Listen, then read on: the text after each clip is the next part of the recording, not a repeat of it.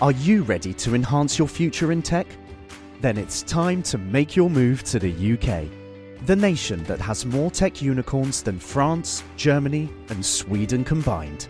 The nation that was third in the world to have a $1 trillion tech sector valuation. The nation where great talent comes together. Visit gov.uk/great talent to see how you can work, live, and move to the UK.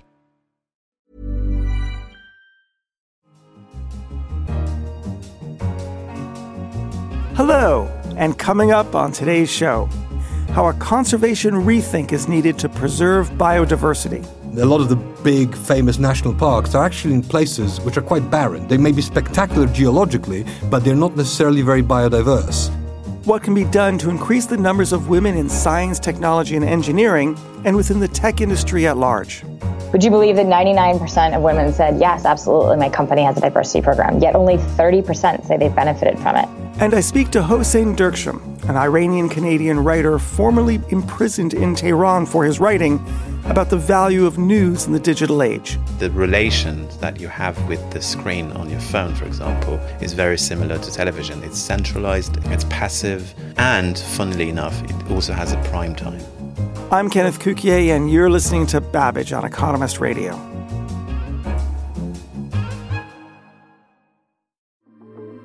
But first, conservation. With extinction rates estimated to be between 100 and 1,000 times their pre-human level, and man-made climate change reshaping the environment, conservation has never been more important.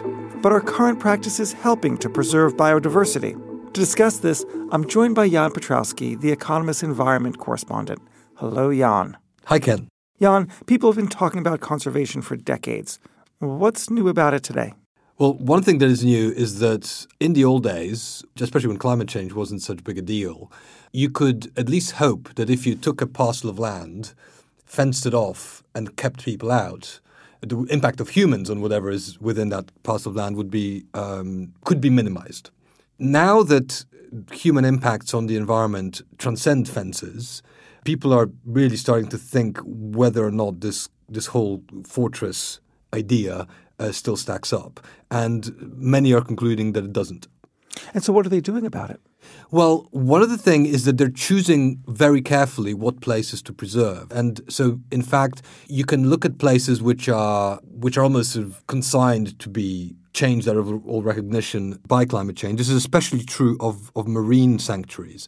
So corals are some of the carriers of biodiversity which are most threatened by acidifying oceans and warmer water.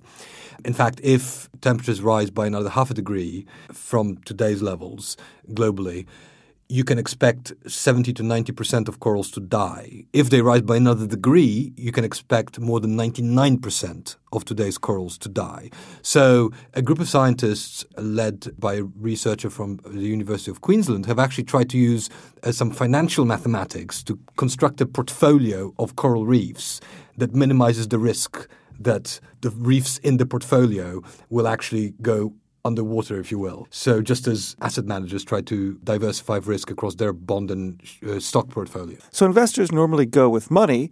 How does it work with the environment? How do environmentalists and conservationists interact with this information? Well, one thing they look at is biodiversity, so the variety of different species that you have in different places. Some parts of the world, be they ocean or terrestrial, carry more biodiversity than others.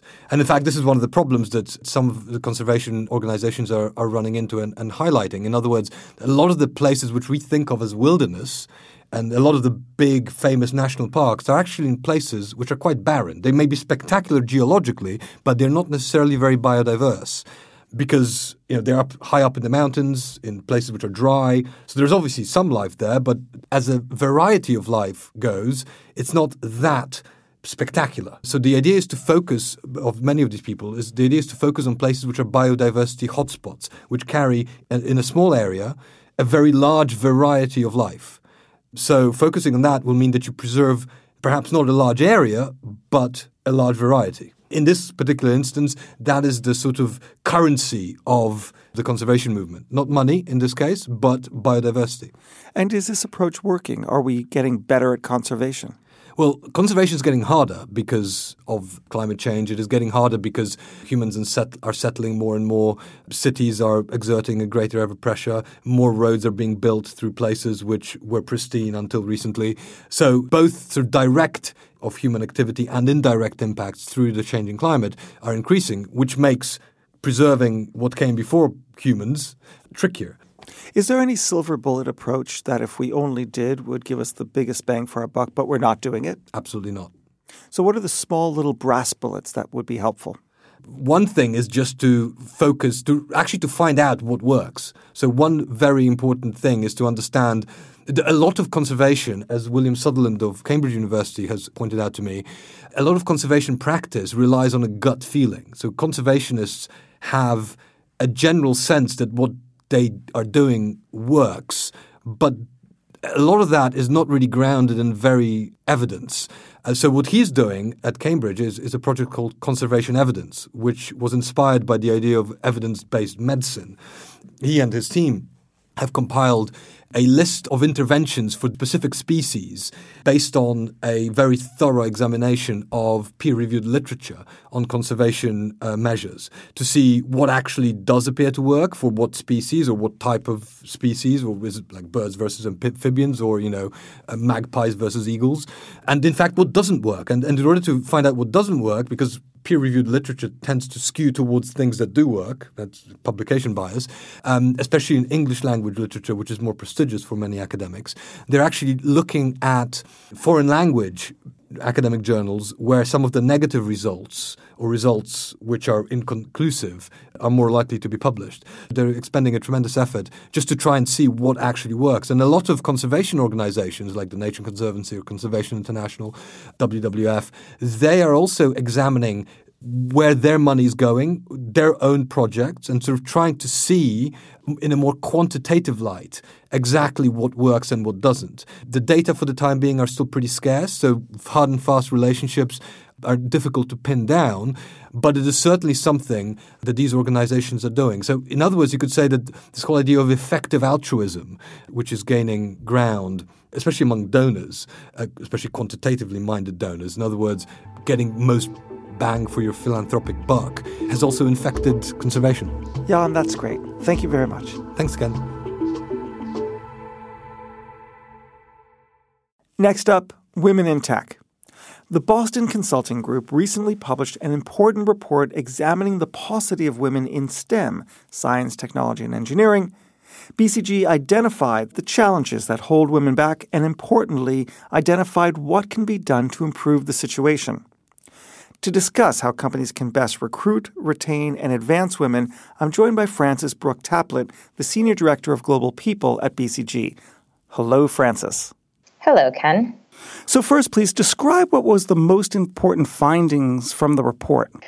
It's really interesting. When you look at the data, in America, women are 36% of STEM graduates. And that number falls to 9% by the time women are arriving in leadership and at CEOs. So to me, the most interesting question was what's happening around retention, what's happening around advancement where women are dropping out, and how can we change that in organizations and in companies? Well, let's look at that. Let's look at the whole pipeline. But in the question of retention and advancement, what's going wrong and how can we fix it? Well, I think oftentimes it's tied to the other part, which is recruiting, which I think you were alluding to. And we often recruit a bunch of women in, and then we have a leaky bucket, and we lose them. And then we build this terrible narrative that STEM isn't for women. And so I think to change that, we need to change what the experience is for women. And that's around both how they're supported in terms of the role models around them, and also more importantly around sponsorship. Is there someone who's really standing there and looking out for them, who's banging the table in a meeting and saying, we need to consider her for this role? And then it's around the experience. And there we get into flexible work models and taking bias out and making sure that women feel included and that the culture is inclusive as well. Now, in a world of AI, many people argue that jobs will be challenged. But at the same time, people feel that caring roles, or at least jobs that involve more emotional intelligence and collaboration and communications, are going to be the jobs of the future. And those are areas where women tend to perform better than men. So maybe the future of employment is the angry white male being on the dole and women being in leadership positions. it's clear that leadership requires a higher EQ. And you're right, women traditionally have spiked on that piece. And the more we create AI and machine learning to drive a lot of the work that we are doing, the more important that human aspect is to ensure that the AIs are not learning bad things and that the learning is in the right direction, and also to support the workforces that we have. So I think we need to broaden and think more carefully about the kind of leaders we need, but also that they understand the digital pieces. And that comes back to the education piece and making sure that women are in digital fields, because it's obviously a combination of the two. What are some examples of things that have worked? Great. So, Etsy is a really interesting company. They have a very female workforce. They create, it's sort of women who make things at home and sell them on the internet. And one of the things they realized is that they didn't have enough women in the digital field. So they created a 12-week program with free courses on open source software and coding. And they were able to hire more than a third of these women into the digital side of the house, which really changed the skew of their workforce and also helps them better meet the needs of their customer because they have women in all parts of the business. Frances, I think a lot of our listeners will completely understand what you're saying. They live it every day in the companies that they work for. I know I do. What can I do? So we asked the same question, and we actually went out and we asked over 10,000 individuals, does your company have a diversity program? And if so, have you benefited from it? Would you believe that 99% of women said, yes, absolutely, my company has a diversity program, yet only 30% say they've benefited from it. In any other field, if we had a 60-point gap, we wouldn't invest in that program. We'd make changes. So I think a lot of companies are making these mistakes. So why aren't they benefiting from it?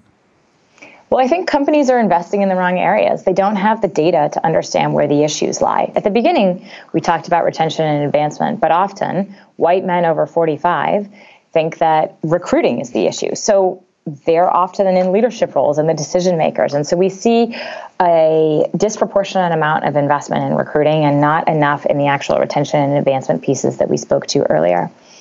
And I think it's also about the data and ensuring that you really understand the numbers. So looking at whether men and women are paid the same amount for the same role. Are they in role for the same amount of time? Are we promoting women just as quickly? And oftentimes that data gets muddied by maternity leaves because there are off-ramps and on-ramps, and that can be challenging to sort of understand. And when we look at our top bucket performers, are they just as likely to be promoted?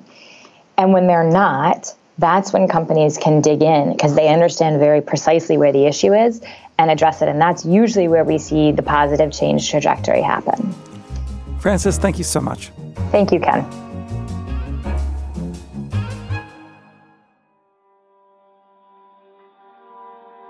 I'm joined in the studio by the Iranian-Canadian writer Hossein Derksham.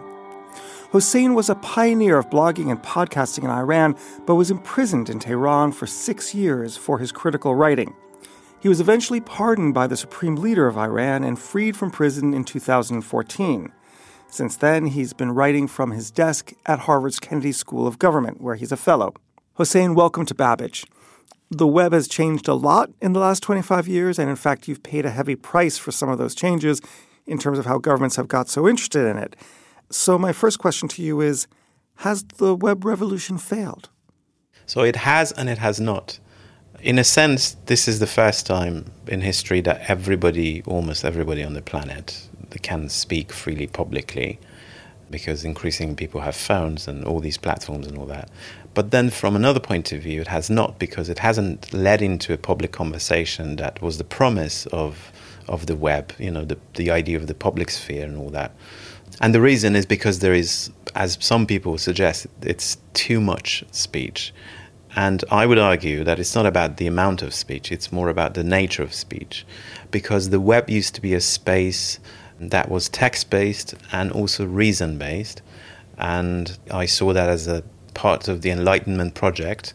And now I'm arguing that we are entering the post-Enlightenment because that space is turning into a visual and a very emotional space, which resembles television in many aspects, not just there are more videos and pictures, but also because the mode of communications, the relations that you have with the screen on your phone, for example, is very similar to television. It's centralized, it's It's passive, it's linear, and it's never ending. And funnily enough, it also has a prime time.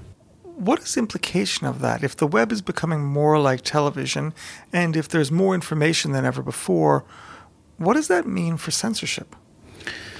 So for authoritarian system, I think it's much easier to control, dangerous speech when you have a proliferation of speech and when you have more entertainment than serious discussions. This is what's happening. So in Iran, for example, where I come from, I think the government cares much more about speech online than a few years ago, because 10 years ago, when I was blogging, for example, almost 15 years ago, my blog had 20,000 readers every day, but the authorities took it so seriously that I was even questioned in the interrogation about why I changed my tagline a few times. They had their own interpretations of what those words meant, and they were really seeing every word very carefully, and they had all these charged interpretations of it. And it's not the case now anymore. There's millions of tweets every day. They don't care much. So in a way, to sum it up, I think we have entered the Huxleyan world of the Brave New World compared to the Orwellian world of pure hard control. Now, you've made a point that technology is, if you will, the bedrock of news, the catalyst to news, because of the telegraph enabling the middle and upper classes to get information from around the world instantaneously. Why wouldn't we be seeing a golden age of news because we now have democratized it, that everyone can actually participate in news, both as a consumer and a producer, even if we don't have an economic model for it? So I think there is a cultural explanation for this. So the crisis is not about ethics or quality or trust. It's about news losing its cultural relevance or its importance as a commodity. Because, as I said, you have this bifurcation of very short form news, which is basically tweets, and they're not produced by news outlets and nobody wants to pay for them. And then you have long form things that take so much money and time to produce, and people are willing to pay for the long form things, and this is the direction of things. So you have three directions in a way for the future of news. One is to approach cinema, and you have Netflix documentaries, you have the rise of video documentaries, long form. Then it's literature, non-fiction literature, and the best examples recently has been Bob Woodward's book, for example. And the third direction is long form audio, which is podcasts. And they're all growing rapidly, and anything that existed in between the short form and the long form, which were mainly the news stories in 800, 700 words, is disappearing because people are not willing to pay for it anymore.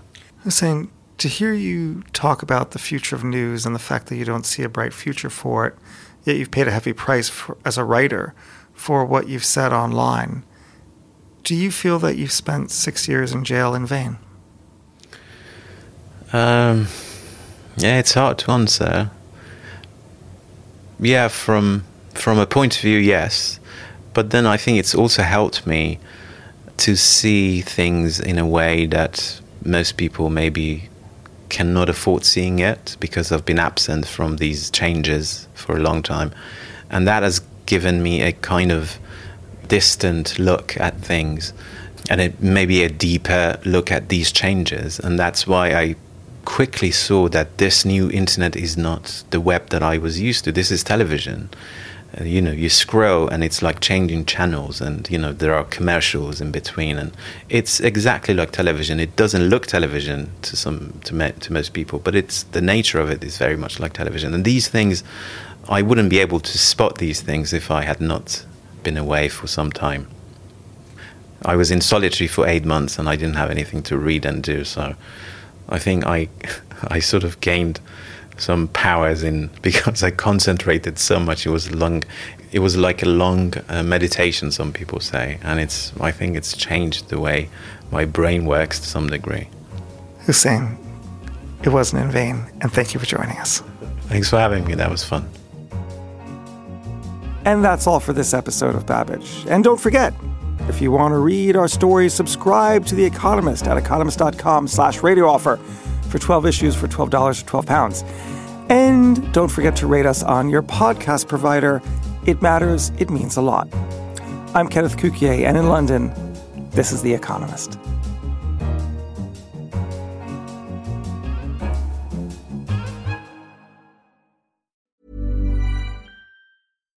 Thinking about your next career move in research and development? Then it's time to make your move to the UK.